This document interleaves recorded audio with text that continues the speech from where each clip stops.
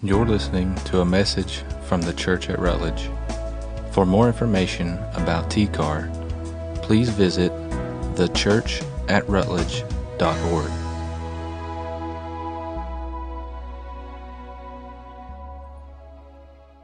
Well, good morning once again. I'm excited about this series we're going to go into, and it's going to lead us up to Easter. And want to thank some of the students who came and brought stuff and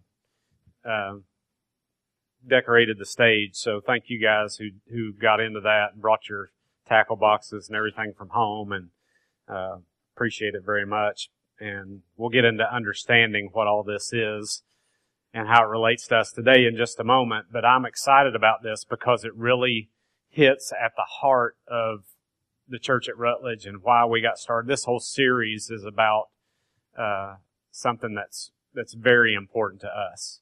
And so it's a lot of who we are. It should be what a lot of who Christians are, and you'll see that this morning, but in a special way for us. And so I'm excited about this series that'll lead us up to Easter, and I think it will really help those who are members here to focus on what's really important, and for the rest of you to see what you might be missing around here if you're not involved in this aspect of the Christian life, and that God will awaken something in you in that way. And if you're a visitor here, it's just a thing to say, if you're not a Christian, you're not following Christ at this point, we're glad you're here.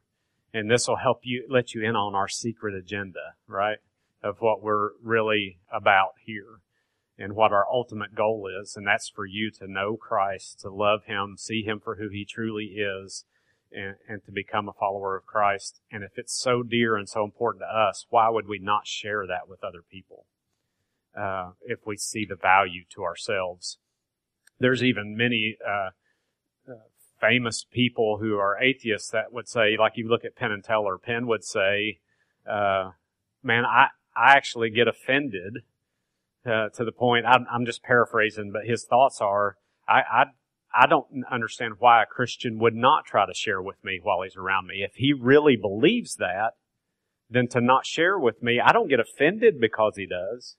I get offended if he doesn't, because that tells me he doesn't really care about me. So he understands the aspect of what Scripture says, even though he doesn't believe it. He understands who we say we are, and therefore how we should be around other people. And it should, hopefully, for someone who's not a Christian, we do this in such a way that they actually go, well, they care about me, and I'm not turned off by what they said. It's actually a very loving act that they just showed me. And so it's not always going to go that way, but if we do our part and do it out of love, then it should have a profound effect. But anyway, this series gives perspective to everything else we do, and it's a lens through how to view everything we do here. And so Jesus made His agenda very clear up front when He called the first disciples to follow Him. And He told them that when you follow Him, He is going to make you into something that you weren't already. And we would think someone like Jesus would say, if you follow me, I'm going to make you more disciplined, or I'm going to make you more spiritual, or, after all, I'd like to be more disciplined, and if He's a spiritual teacher and leader, then you'd think He'd make us more spiritual. Or I'm going to make you smarter, because I know, because Jesus would say, He's God, so He knows everything, and you don't. So, you'd think He'd say to you, if you follow me, I'm going to make you smarter. Or I'm going to make you a better husband or wife, or richer, more organized, physically healthier, give you a better position in life or at work, or whatever, all kinds of stuff Jesus could make me if I would follow Him, right? But right up front, He says to these first four guys that He calls, He says, follow me, and when you do, I'm going to make you blank. Not make you blank like blank, but I'm leaving out the word, okay? Just so you follow that. And what He told them probably scared them to death. I mean, they were probably even confused a little bit, but it wasn't what they were interested in and following Him for. It wasn't their initial motivation for following Christ to become this. And what it is really interesting, and they followed Him anyway. And so the next few weeks, regardless of the weather, I know last night everybody thought the blizzard of, was it 93 or something, was coming back. And regardless of the weather and it not seeming like spring is here and seeming like it might not show up anytime soon, I hope that not just on Sundays, but every day, you'll just be gone fishing from here on out. Okay? Isn't that nice? Now don't go home and tell your wife and your boss that, hey, the preacher said every day now for the rest of the year I'm supposed to be gone fishing. Okay? Because that won't go over very well. That's something different. But what we're going to discuss and discover together is that the agenda Jesus had for these 4 guys that we're going to talk about is the same agenda He has for you and me. And it's the same secret agenda that we have at the church. You know, everybody thinks the preacher, he's after my money. He just wants a bigger church. He just wants this or whatever. As though we have some ulterior motive to what we do. And we're just following Scripture and following Jesus. And this is what He says we're to be about. And this is what we care about. And it's why we do everything that we do. And like those first guys, though, it can be a little bit confusing and perhaps a little scary or intimidating to think this is the kind of people we're supposed to be. This is what He's turning us into. And based on how you were raised in your religious background and your experience with other Christians, let's just face it, we've all had kind of weird experiences with certain kinds of Christians. And you might have concluded after a while, there must be different brands of Christians, and I got to watch out for these certain brands because they just scare me to death, or they're weird, or whatever it may be. And maybe when you get to heaven, you think there's going to be like different neighborhoods with different brands of Christians in those neighborhoods, and it's okay if they're over there in that neighborhood. I'm going to be over here in this neighborhood. I just don't want to go visit. Okay, those just aren't my people. Those aren't my brand of Christians, right? That's what we kind of have in our minds sometimes. But so maybe you met some preachers or some Christians that have tainted your response to this call that Christ Himself gives us. But for those of you who consider yourselves followers of Jesus, Jesus would say to each of us, follow me and I will make you. And I would opt for myself more disciplined, smarter, more organized, healthier, richer, better father, better husband, so on, which those things can happen. And He says, yeah, that's fine, but you know what? If you follow me, I'm going to make you something else. And if you have a Bible, you can turn with me to the book of Mark. If not, it'll be on the screen for you. Normally, I would share with you from the NASB. I'm going to go from the NIV today. So if you'll turn to the book of Mark, pretty easy to find. We're going to start in the first chapter. Matthew, Mark, Luke, and John, first 4 books of the New Testament, called the 4 Gospels. And Matthew, Mark, Luke, and John kind of tell the same kind of stuff from a different perspective each, but each one tells the same story about Jesus and what they actually saw as eyewitnesses to these historical events. And in Mark's account, he includes when Jesus called the first disciples. Remember, He had 12 guys that followed Him around, and the first 4 He gives this agenda to right up front that He's doing with every one of them. So let's start with Mark 1:14. Verse 14, he says, after John was put in prison, John the Baptist, not Matthew, Mark, Luke, John, not that John, okay? Jesus went into Galilee proclaiming the good news of God. So what's Jesus doing? Jesus is walking around preaching, which is what you would expect, right? And here is what He would preach, okay? He's preaching the good news of God, what you would essentially call the gospel or the good news or this message. But He would say this, the time has come, verse 15, He said, all the Jews have been waiting for hundreds and hundreds and hundreds of years for a Messiah to come. There have been a lot of wannabe Messiahs that came along, false Messiahs have come by, but the time has come for the real Messiah, the promise made in the Old Testament, the promise you've been waiting for many many of these people for generations have waited for and thought God was going to, at some point was going to come through on. Then they get so many 100 years into this and you start, especially during this 400 years between the Old Testament and New Testament when God was silent, there was a lot of discouragement and didn't think God was going to come through. But now he says it's time. The time has come, he said, the kingdom of God is near. And the Jews thought this meant that God was going to send a Messiah to take over the government and overthrow the existing king and rule as king over a physical earthly kingdom. So they went and they heard this and they would say, well, it's about time, it's about time we're tired of being under everybody else's rule and being stepped on, which is kind of ironic to me because the times that the church historically, back all the way to this time till today, the church has always prospered and reached more people during times of persecution when they were under someone else's rule and stepped on and under some government that was not friendly to the church. Okay? Interesting, isn't it? Okay? Mark 1:15, again, the time has come, he said, the kingdom of God is near. Repent and believe the good news. Okay? This is really, really deep and profound, even though it looks simple on the surface here a little bit. Okay?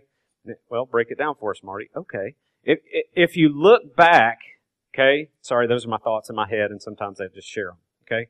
If you looked back through the Old Testament, the word repent was something God's people would do in preparation for something God was getting ready to do. We want God to do something, or God's going to do something, and so we'll repent in preparation for what that thing is He's going to do. God would say, if you repent, I'll give you back your land. Right? There's stuff like that in Scripture that we read, that we see, where God says, if you repent, then I'll do this. If you'll repent, then I'll give you this. There's times like, if my people who are called by my name will repent, humble themselves and pray, then He'll heal their land. There's all kinds of things that say, if you'll repent, then I'll do this. Repenting was always a precursor to God doing something. Okay? Jesus uses this in this sentence, and check out what He's saying. He's saying, I want you to turn toward God and pay attention. He's saying, God's about to do something, and I don't want you to miss it. Okay?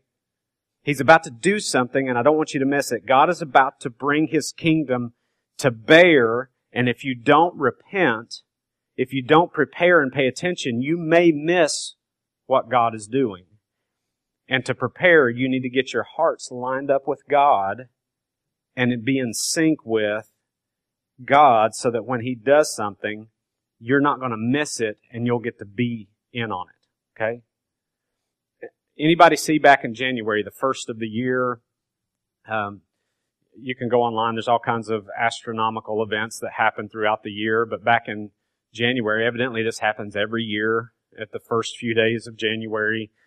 But there's this thing about the debris left from the extinct comet known as 2003 EH1. Okay? And if you went out after midnight, particularly on January 3rd, that night through that morning of the 4th, you could see the Quadrantids meteor shower. Okay, is what it's called.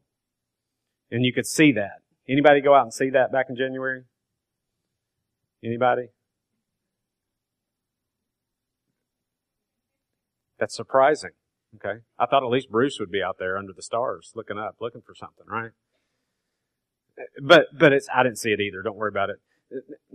Now, anybody that did see it, right? Anybody that saw it,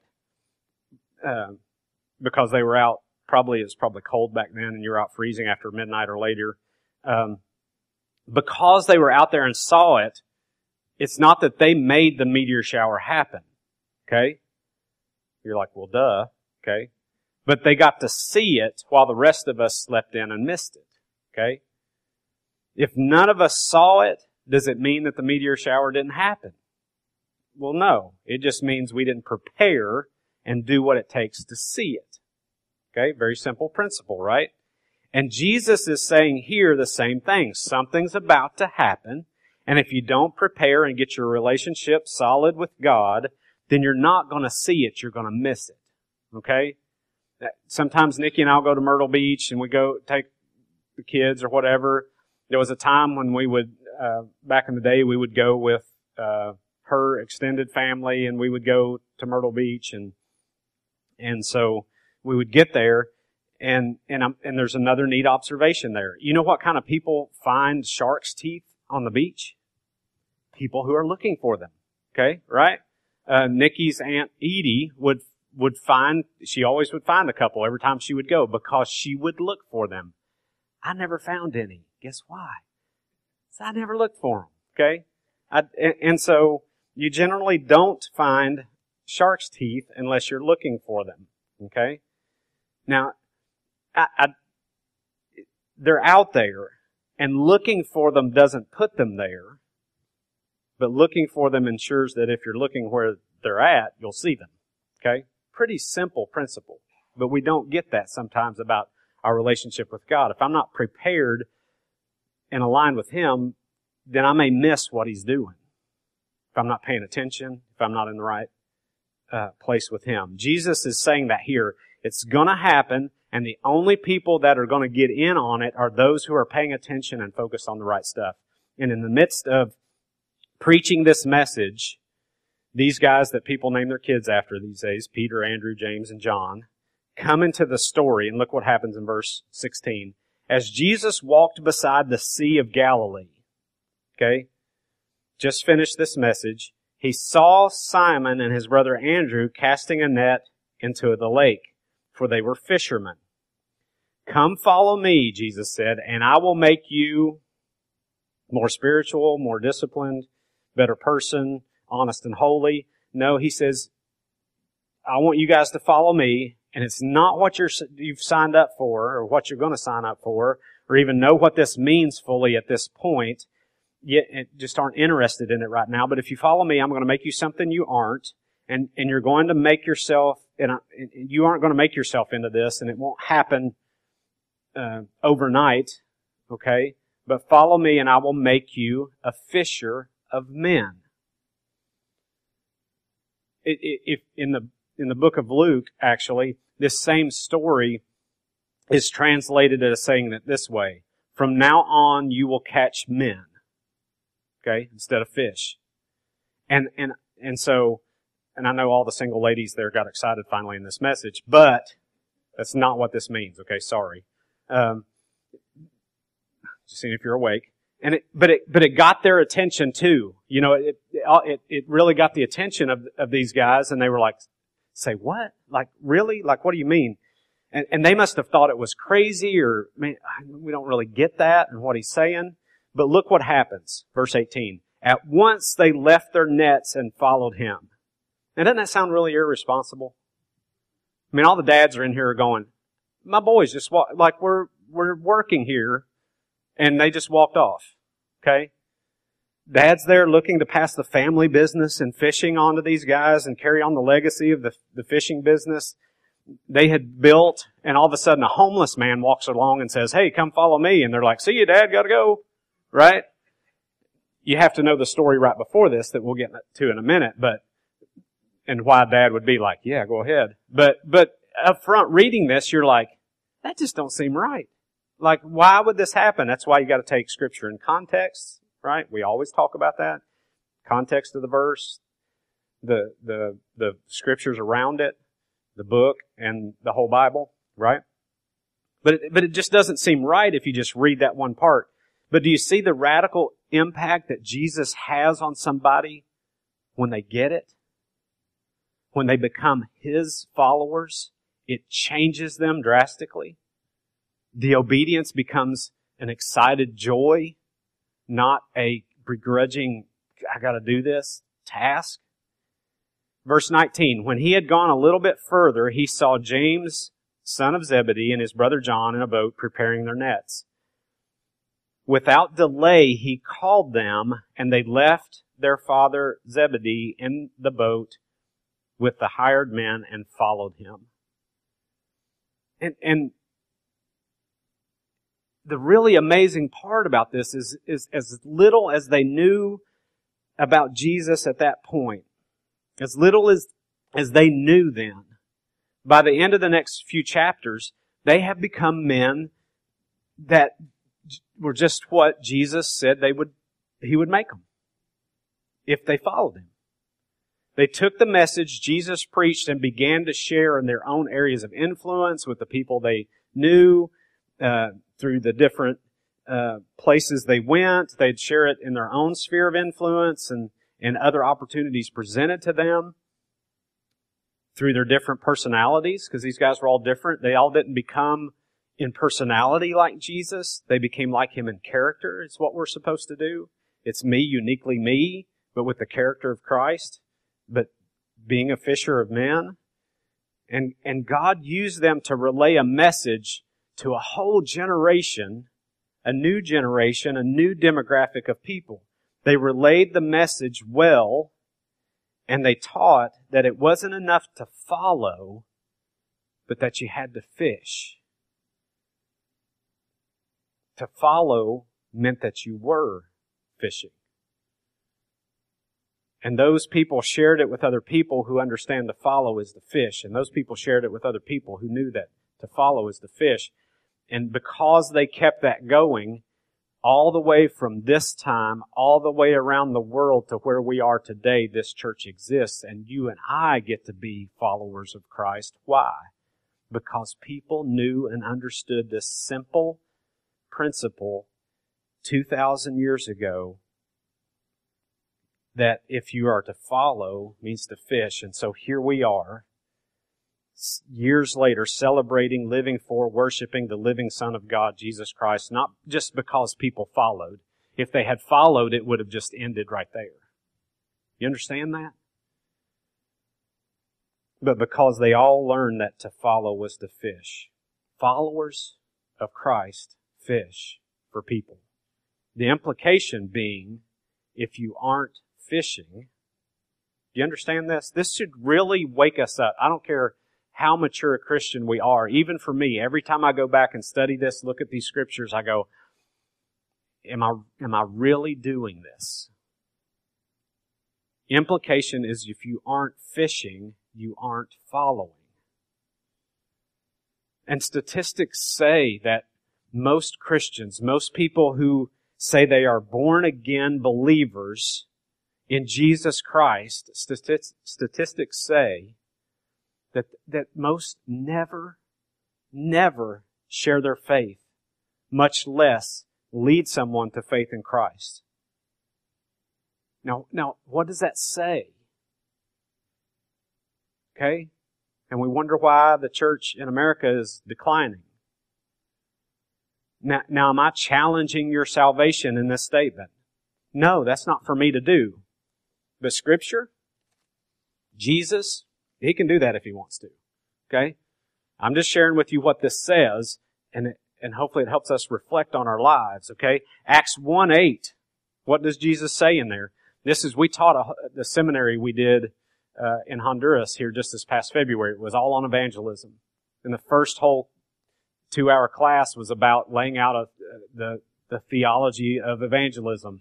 And this is one of the big scriptures that we used in Acts 1:8. You got to understand this. Jesus says in there, this is Jesus speaking, but you will receive power when the Holy Spirit comes on you. And you will be my witnesses in Jerusalem and in Judea and Samaria and the ends of the earth. You will receive power. What does it say? And you might be, like if you really want to do evangelism, then you'll be my witnesses. Like if that just happens to occur, like you don't really have to do that. If you'll just do, if you just go to church every Sunday, then that's good enough. It says you will be my witnesses. There's like an optional plan there. And you're going to do it in your city, right? Jerusalem, in Judea. You're going to do it in your country. Samaria. You know what? I thought about this for the first time. I think it's interesting he threw Samaria in there. It's a neighboring country at that point, so to say. It's a specific area. But who are the Samaritans? Who are these people of Samaria? They didn't care for them too much, did they? Like they would go around the city of Samaria because they didn't like it. So it's going in your city, in your country, even to those people you don't like, who are so different from you, who historically you've been separated because of some reason, and to the ends of the earth, even places like Honduras, even places like there where it's the murder capital of the world. And if you're following, Jesus will accomplish what He said He would do in the first disciples. If you're following, this will happen to you. He will make you a fisher of men. If you're following Him. And these pages are full of people who met Jesus, and in Appalachian American talk, they done gone fishing, right? They would meet Jesus and begin to follow Him, and that's what happened to them. They were tax collectors, prostitutes, a woman married 5 times, a guy full of demons, and Jesus cast out the demons, and the man went back to his town, and he became a fisher of men. And all throughout the New Testament, we see a connection between a follower of Jesus and that person becoming someone who fishes for men. Like the connection's there. And these guys were terrible at it at the beginning. Okay, let me give you some hope. Okay, because all these guys were really bad at this to start with. Okay, all kinds of funny stories about it. Times they went in and they knew what they were, they thought they knew what they were doing. Times that they just outright didn't. But they took it and ran with it, and Jesus would have to reel them back in and help them out every now and then and say, well, you messed this part up. Well, you didn't do that right, or whatever. One time they came in, and all these children are crowded around Jesus, right? And what they do, they just ran all the disciples run all the kids off. And Jesus was like, man, guys, that was my sermon illustration. You just ran my sermon illustration. Now go get the kids and bring them back out here. Don't you get this? I was going to talk about faith, and you just ruined my visual aid. Okay? Bring the kids back in. Okay, they just didn't connect all the time. Then one time they argued in front of Jesus about who was going to be greatest in the kingdom. Once He established His kingdom, the kingdom of heaven, and that's like 2 ants arguing in front of an elephant who's bigger, right? To the elephant, they're both like really small. And one time the disciples went to cast out a demon, and the demon wouldn't budge. He wouldn't come out of the guy. And they came back to Jesus, and they were like all bummed out about how it went, and this demon wouldn't leave, and Jesus looks at them and is like, well, did you pray? And they're like, oh, no. Okay. Well, you gotta pray, guys, okay? Oh yeah, pray. Guys, pray. Write that down. Pray before we do that next time, okay? It's like us. It's the same way. Isn't that so us? Even that whole praying part, when we get in trouble, right? Or things go wrong, or it doesn't work like we thought it would, and God should work, and yet we miss the simple foundational truths. We so want to reverse 2-handed slam dunk, and we have forgot all about the fact that we needed to dribble the ball on the way to the goal. And we need to learn how to jump. And we think because we can't 2-handed slam dunk and this awesome thing happened, there must be something wrong with the coach, right? And it's the same thing. We don't even pray. We don't read our Bible. And we expect God to do big things. And we think, well, He's so far away and He must not exist then. Something must be wrong with the coach. Something must be wrong with him. And we're not even doing the fundamentals. So all throughout this journey, these guys are learning, they're getting stuff, and they're getting some stuff wrong, and they're even struggling at times. But by the end of the story, what happens? These few guys turn the world upside down all the way to the fact that we're here.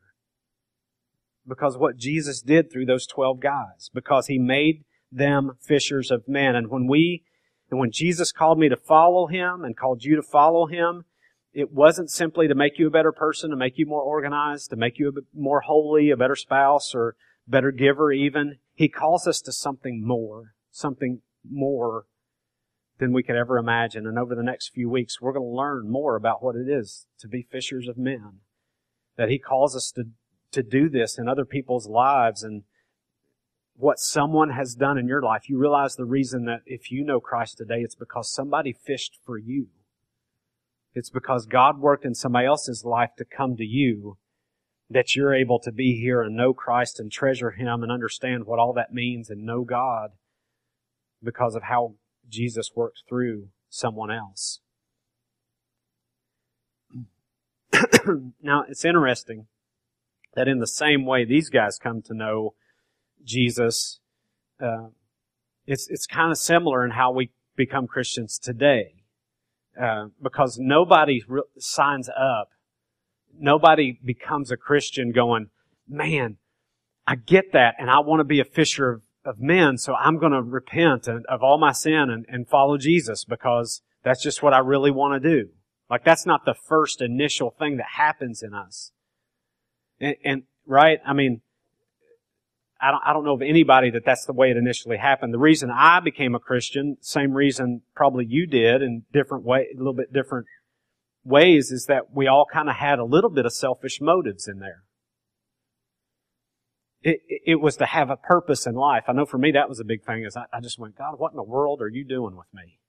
Like, I think I've gone off on all these paths trying to do great things, but it's really been about me. But then I thought, well, God could give me a great purpose. Or maybe it was to just have peace. You saw that, man, if I follow Christ, maybe I can have the fruits of the Spirit and get peace. Or maybe it was, for a lot of us, we have to understand, everybody has to understand the sin issue.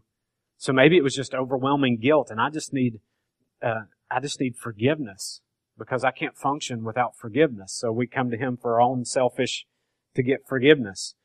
Salvation in itself has a form of that. Abundant life. We just go, well, give me abundant life. What does that mean? Not sure, but it sounds great, so I'll take some of that, right?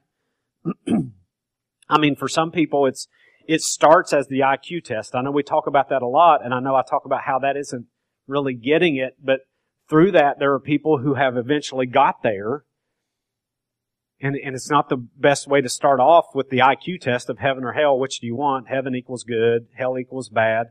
Okay, really? Well, what do I have to do? Click my heels together 3 times and I get out of hell and into heaven? I don't care. Whatever I need to do, I'll just do that little thing and get into heaven, right?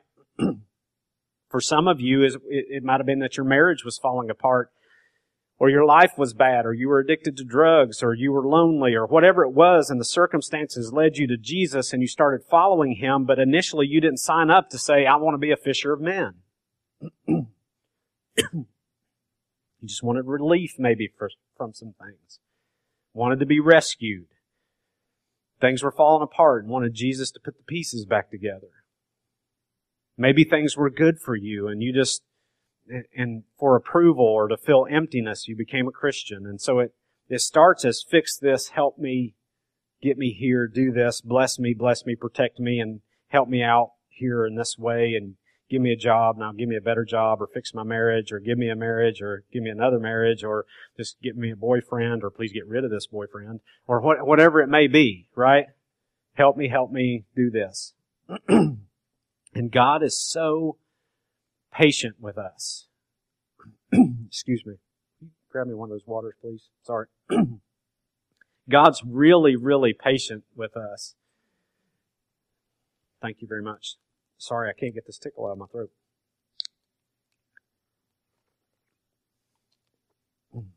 And God's so patient. He listens and He'll interact with us and go through all of that stuff with us. He'll help us and show up. And then as we work through that stuff, we show up here once a week. We might go to home team. And God will do things every now and then, trying to bring us to Himself, and things will happen, and we'll think, wow, God is really listening to me, and He met this need in my life, and He did this for me, gave me a chance, this opportunity for this, and And it can be great following Jesus because that stuff happens sometimes. And I mean, people who know God and are Christians, you hear me say, they look at people who are not Christians and think, why wouldn't you want to do this? Who would not want to know this God that's real as I've experienced Him and seen it happen, and prayers get answered and things actually change and me become, better or whatever it may be. Why would anybody not want to do that? It's wonderful. When you know Him, even in the deepest, darkest times, you just think, man, He is so faithful and I trust Him, and the peace that I have, even in the midst of all this struggle, is very supernatural. Like I can't understand why I'm just okay. Anything else isn't really living after you know God intimately. And so we started following Jesus because of that sort of deal, right? Same with these guys in the Bible. So when you know this story in more detail, remember I said if you knew what happened right before that, you understand why it was so easy. Because Luke tells this story and gives more detail, and it seems strange, as I said, when you hear it in Mark. But when you understand what just happened, it makes more sense. This "come follow me and I'll make you fishers of men" comes right on the heels of this deal where Jesus, the disciples had been out all night and didn't catch anything, right? And Jesus walks up and He tells them to go fishing some more midday when it's harder to catch. They're like, man, we've been out all night. We're fishermen. We know what we're doing. And you want us to go out now when we ain't caught anything all night? And Jesus tells them to go out, and they listen and they catch so many fish that they have to call James John over and bring more boats and just to hold all of the fish that they caught, right? Remember that? So many fish, they were amazed. And after that is Jesus coming along and saying, hey, follow me. And what are they going to say? Nah, you go ahead. We're just going to stay here and clean all these fish, right? And Dad's like, follow him, okay? Follow that guy that filled the boats. We got the fish, guys. We got hired guys. Go follow him, right? Don't worry about it. Follow him. And they didn't follow Jesus because they wanted to become fishers of men. They followed because of what they saw and experienced and what God did for them. But Jesus warned them, you follow me long enough, I'll take you beyond the what have you done for me lately kind of thing. I'll take you beyond that. I will lead you to become something you're not. Because followers fish for people. And if you follow long enough, Jesus will take all the mundane stuff in your life, the everyday stuff that happens between birth and death, and take all of that stuff and use it for eternal value in your life and in the lives of those around you. Because it isn't about bless me, protect me, help me, all of that stuff, all the temporal stuff. But God can use all of that to have eternal value if you follow and you become a fisher of men. Isn't it true really that everything we pray about in this life is really about the temporal stuff? The birth to death stuff? Anybody else with me, or I'm not up here by myself, right? That's our prayers, isn't it? I'm not alone up here in my thoughts. I mean, your marriage is important and you pray that God will bless your marriage, but one day I'll die, Nick, you'll die. Our marriage will end one day. Okay? Our earthly marriage here will end one day. And you ask God to protect your children, but one day that relationship ends. And you ask God to help you with your finances, but one day your cash flow is coming to an end. No more checkbooks. Well, we don't even have checkbooks anymore anyway. No more debit cards, credit cards. No more online giving. None of that stuff. No more Amazon and eBay. All that goes away. Think about this. The things we're most passionate about and pray about and beg God over is only important in the context of birth to death. And it has no merit on its own. It matters not at all. It's all about this life, and God is concerned about those things to a degree, but only in the context that Jesus makes it clear of when they're used for fishing for men for eternal purposes. And so that's what I want you to get as we start this series. Your Heavenly Father has the potential to take all of the menial, mundane parts of your life that we get so concerned over and pray over and give it eternal value if we will follow Him and use it as fishers of men. See, God will take what am I going to major in and what career am I going to have and where do I want to get a job and is she the one or is he the one? He'll take all of that stuff we pray about, and God will take all the protect me, heal me, lead me, show me, give me, and shape it in such a way to get you perfectly positioned in someone else's life to be the main fisher of men on that person's behalf. Okay? You get that? God could perfectly position your experiences, your pains, your hurts, your lows, your highs, your money, your age, your success, your failure, your relationships, your career, whatever, and use that to place you in the life of someone and connect you with them and all the things that have happened in their life to meet up so that you could become the perfect fisher of men to throw a line to that person. And when it all comes together, it gives eternal value to all of those prayers and all that stuff that you were worried about. The birth to death stuff. And you think it's easy for me. I know everybody looks at me and goes, yeah, but it's easy for you. You're the preacher and you know all the right things to say and you know all the scripture stuff and how to lead people through that. And you think it's easy for me to fish for men because I'm the preacher, right? And I look at all you guys every week and I look out here and I go, man, I'm so jealous of these people because they've got such spheres of influence I don't have. I hang out with other preachers a lot, okay? But you can fish in there too, but, okay? I hang out with church people a lot, okay? That's why I intentionally do things like the chaplain thing or go serve or volunteer here. I try to do a lot of things to give me those areas of where I can fish personally because it drives me, right? And I look at you guys and I think every person in here would be better at fishing than I ever could be. And the reason is because I'm the preacher. Because everybody looks at me and goes, well, of course the preacher is going to tell me I need to get saved. Well, of course, that's what he's going to... They know that and they see me coming, right? They're like, oh, great, here comes a preacher, right? And he's going to hit me with a Bible over the head or tell me how I'm doing something wrong or like try to ask me to donate to something. You know, like that's in their mind. You guys are laughing because you know it, right? Because you've looked at preachers and thought that, okay? And so they look at me and they go, here comes the professional salesman. That they wouldn't say it that way, but that's how it's looked at. But see, that's why I look at you guys and I go, you'd be so much better at it because hopefully you're the satisfied customer. And your testimony about it is better than him. Like Andrew telling you his donuts are great is one thing, right? But when like David or Tyler or me or somebody else says, man, you got to go eat the donuts, okay? I just lost every one of you now. Your minds are off in donut land, okay? But when somebody else passes the word, that's why word of mouth is the best advertising, because it's a testimony from somebody who's experienced it and knows for themselves. You get that? You have open doors to people I won't have open to me simply because of who I am and what I do. You don't have that barrier, right? I'm the preacher who's always up to something and out to get somebody, right? But the deal is this, even for me, it's so difficult to view ourselves as having the potential to be fishers of men. We look at other people always and think they would be great at it.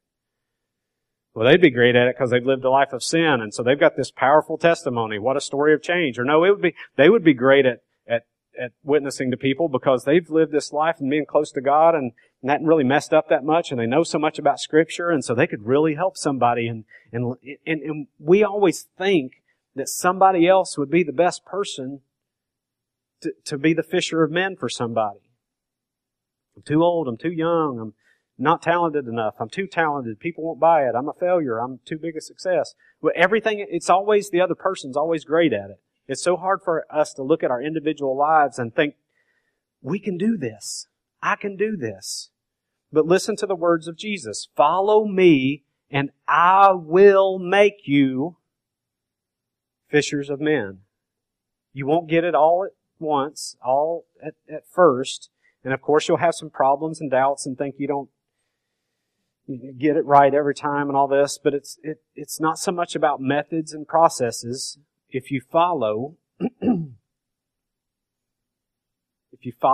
He might give you a date if you brush your teeth or whatever. You might get a job. He'll deal with that stuff. Like, you can pray about that, and He's concerned about the details of your life. But if you follow, He wants to leverage all that for something greater. Because He's going to put you perfectly positioned in somebody's life to be someone's fisherman. Okay? There's someone who will listen to you who won't listen to me. There's someone you can impact that the person next to you can't impact. Let me help you if you're a follower of Jesus. Think about the people who helped you across that line of faith and made you want to follow. Think about those people. If you're a follower of Christ, there were people in your life who helped you cross that line, right? If you became a Christian as a child, think about the person once you hit 15, 18, 25, 30. There were people that brought you back or focused you in. Think about the group or person who God strategically placed in your life to help you get closer to Jesus. See, some key things about that whole deal is you had already heard about Jesus before they came along. It wasn't new at that point for you. Nobody came up when you were 20 or 30 and said, Jesus died for your sins. And you're like, really? What? Who's this Jesus guy? What are you talking about? Right? In other words, it wasn't simply the message. It was the messenger perfectly placed by God fishing for you. Something about that person combined with the message made you want to follow.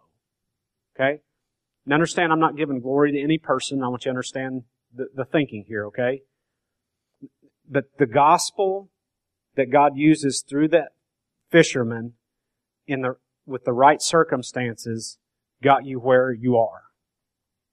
It's what God does, how He decided during our time to deliver His message to others. It is in this way. God decided God could do it without us. But here's the amazing thing, and Scripture teaches this. This is a big understanding of Scripture. God has chosen not to give His message, not to bring salvation to people without using humans in the process. Okay? It's an amazing thought because it is all Jesus and it's all Him. Because if He had never done that, it could never happen if He had not died on the cross in our place for our sin. But God He's chosen not to do this without human interaction. The tract that may be left for somebody was typed out, written, and put together, printed, and made by someone. The printed Bible, the message, the church service, the act of kindness, all human interaction for the process to get the message of Jesus to people. There's a place in the Scriptures, I wish I'd have looked this up beforehand, that talks about something lacking in the cross. And the Bible explains that the only thing lacking in the cross is that is for us to deliver the message. That's what He wants to use us to do. He will use you to do this. You say, well, I can't explain it like somebody else can explain it. I can't say it as well as somebody else says it. I mean, you've probably been here 30 minutes and you're still trying to find the book of Mark, right? From where we started at the beginning. And how can I possibly lead somebody to Christ? But listen to this. It's the message plus the messenger plus unique circumstances and that leads somebody to that aha moment. It's how He uses that. Okay? You're the person, given some circumstances and experiences, and given who you are, that God wants to use to be the primary fisherman for somebody. And the primary reason for me preaching this series is this. If we aren't thinking and focused on this, and we aren't aware of what God really wants us to do, then we sleep through the meteor shower. Okay? We never find the shark's tooth.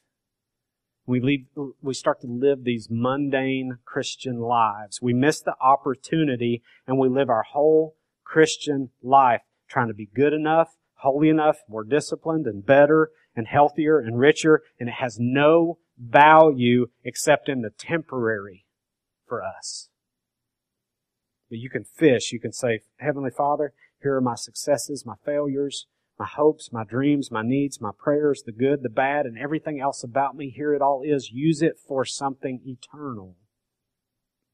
If you can use this to impact somebody else, here it is. Use me. And I'm going to be awake, and I'm going to be watching and paying attention to people around me and aware of what you're doing. And I want to be a follower who fishes. And I know this morning some of you may be brand new Christians, and this is my experience in ministry, though. Brand new Christians make the best fishers of men. Okay? Than people who have been Christians even for 5 years, 10 years or more. Churches get crowded because of new Christian, newly caught fish catching other fish. You're a prime candidate to reach some of us. All of us need to be intentional about this. So if you're a Christian here and you need to be aware of these things. And I had printed out all of these wonderful verses, tons and tons of verses, right, that tell us this is what we're supposed to do. As Christians, you can't read the Bible and come to the point where you go, even for the Calvinists, or the hyper-Calvinists, oh my gosh, here we go. Okay, right? You can't get to the point of reading Scripture where you say everybody's just chosen, so it doesn't matter. Everybody's elected, they're predestined, whatever. Even guys, that's why I love guys like John Piper, who's Calvinist, and may not agree with I'm not a Calvinist, I'm just not, but that's not all the point of it. I don't want to get sidetracked on that stuff. But I love John Piper because he says this, he'll tell you, you can't read the Bible and not understand that as a Christian, you're supposed to go and tell people, that you're supposed to share your faith. There's no way you can read the Bible and a Christian doesn't understand that our primary goal is to introduce people to God and to tell people about Jesus. I mean, and He said to them, go in the world and proclaim the gospel to all of creation. Mark 16, Matthew 28, 19 through 20. Whole Great Commission. Go therefore and make disciples of all nations, right? I'm just going to read this. There's tons and tons of these things in here, but let me just read this to you to close, okay? Because this is what I'm talking about. God uses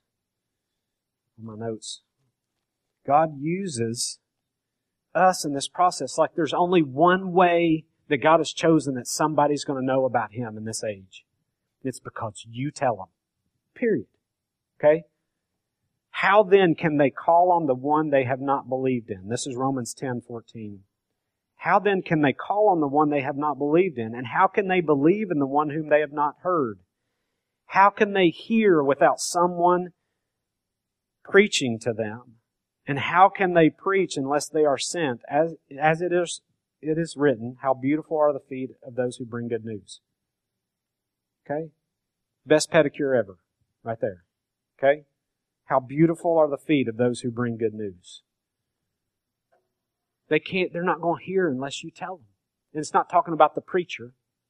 It's talking about you sharing the gospel with people. Right? So if you're here and you're not a Christian, we just want you to know we're grateful for people that fished for us, that got me to this point. They didn't force us on the hook. They didn't walk up and, right?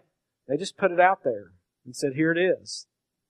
We chose to take what was offered from God, and so glad someone was willing to be used by God to show it to us. And our motivation for this is out of love for people. Because we treasure God and we see how great He is and know what this all means, that we can't stand it until people know. Okay? It should drive us as Christians. You know, I started to go do some visiting last night, and then there's all this talk of the snow and all that stuff, and so I thought I'm just going to go home or whatever, and then I end up in a conversation with an officer in the community, and then I get called out to go do some stuff. A guy contacted another officer, let's go do this, and so I end up standing in a mobile home, and I'm standing there and I'm just going, it's just I'm not sitting there looking down on these people. There's a whole party and people get arrested and things happen, and but you're just standing there and you're seeing how the hopelessness.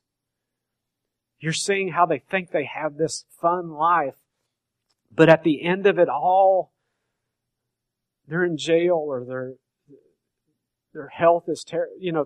Their lives, there's no purpose. You just see the pain beneath the surface of the party. You know what I mean? And my heart it just crushes you standing there. And it's out of love that you want to go, hey, can I tell you? You don't have to live like this. And there's, to a certain extent, in those environments, I can talk to people. And if they ask, I can really talk to people. But we got to understand, I was talking about it this morning before church, there is such brokenness in our community that we need to be aware of. We live our little protected lives and go to work, and we pass homes every day, every one of you do, where you would not believe the stuff that goes on and the hopelessness. And it's in some of the homes of people who come here and kids, and we can't afford to just live our comfortable little lives for the temporary. And so my prayer is, this is the drive that started our church, was to say, we got to get out, we're going to talk about it, earn people's trust and build relationships and get to where we can ultimately share with them the life-changing news of Jesus Christ. And so I hope that'll be you. If you need to surrender your life to Christ this morning, you come talk to me afterwards. I'm not going to do a big invitation thing this morning. But you know, if God's calling you and tapping you on the shoulder this morning and you need to make a change in your life, we're available for you. And so just contact us, come see me right after the service, whatever it is. But for the rest of us, I just want us to have this prayer time as we get ready to sing, that we would just say, God, you know what? Maybe I've gotten focused on the temporary, and I just need to thank God for the shift and bringing the eternal back to my mind. And that God would bring people to your mind right now this morning that you'd go, God's probably put me in that person's life and focused me in, and that all this stuff has got me to the point that this is one of those people I'm supposed to just share with. That this is one of those people that I've been put in their life to help them that way, and so I need to be more intentional about that. So let's pray, and then we'll sing some more together. Father, thank you for who you are and how you work. When we look at your word and your plan, we just are amazed. Thank you for just giving us your word and sharing your message to us, Father, that we could know what life's really all about. That you would make it so clear to us when we pay attention. Father, I pray for minds and hearts to be open to your word, and that change would take place in us this morning. Father, I pray for those that are lost, who are far from you this morning in our community, that are in the spheres of influence of the people sitting in this room. God, would you awaken them to who you are? Would you work through us? Would we just say, here I am, Lord, send me? Would we surrender wholly to you this morning? Father, would we just, not to be just a flippant theme or a funny little catchy thing this morning, but could we be fishers of men? Could we be people who are gone fishing all the time? That would be on our minds. Would you just bring it to the minds of all of us as we go about our week, as we hit work Monday morning, as we hit the road, as we do whatever it is we do Monday? Would you just start immediately putting it on our minds? Today I'm fishing. And it may start with an invitation to church. It may start with taking somebody to lunch. It may start with going to their kid's ball game. It may start with whatever, and we're going to talk more about that. But Father, would you just help us just to lean in and embrace that, and it not be about us? Thank you, Father, that someone fished for us. Thank you, Father, that you sent someone and worked through them to bring us to you. May we honor that and just continue that with others. Thank you that you sent your Son to die on the cross in our place for our sin, that we could have this relationship with you and have the opportunity to be your ambassadors, your representatives on this earth. So we thank you in Jesus' name. Amen.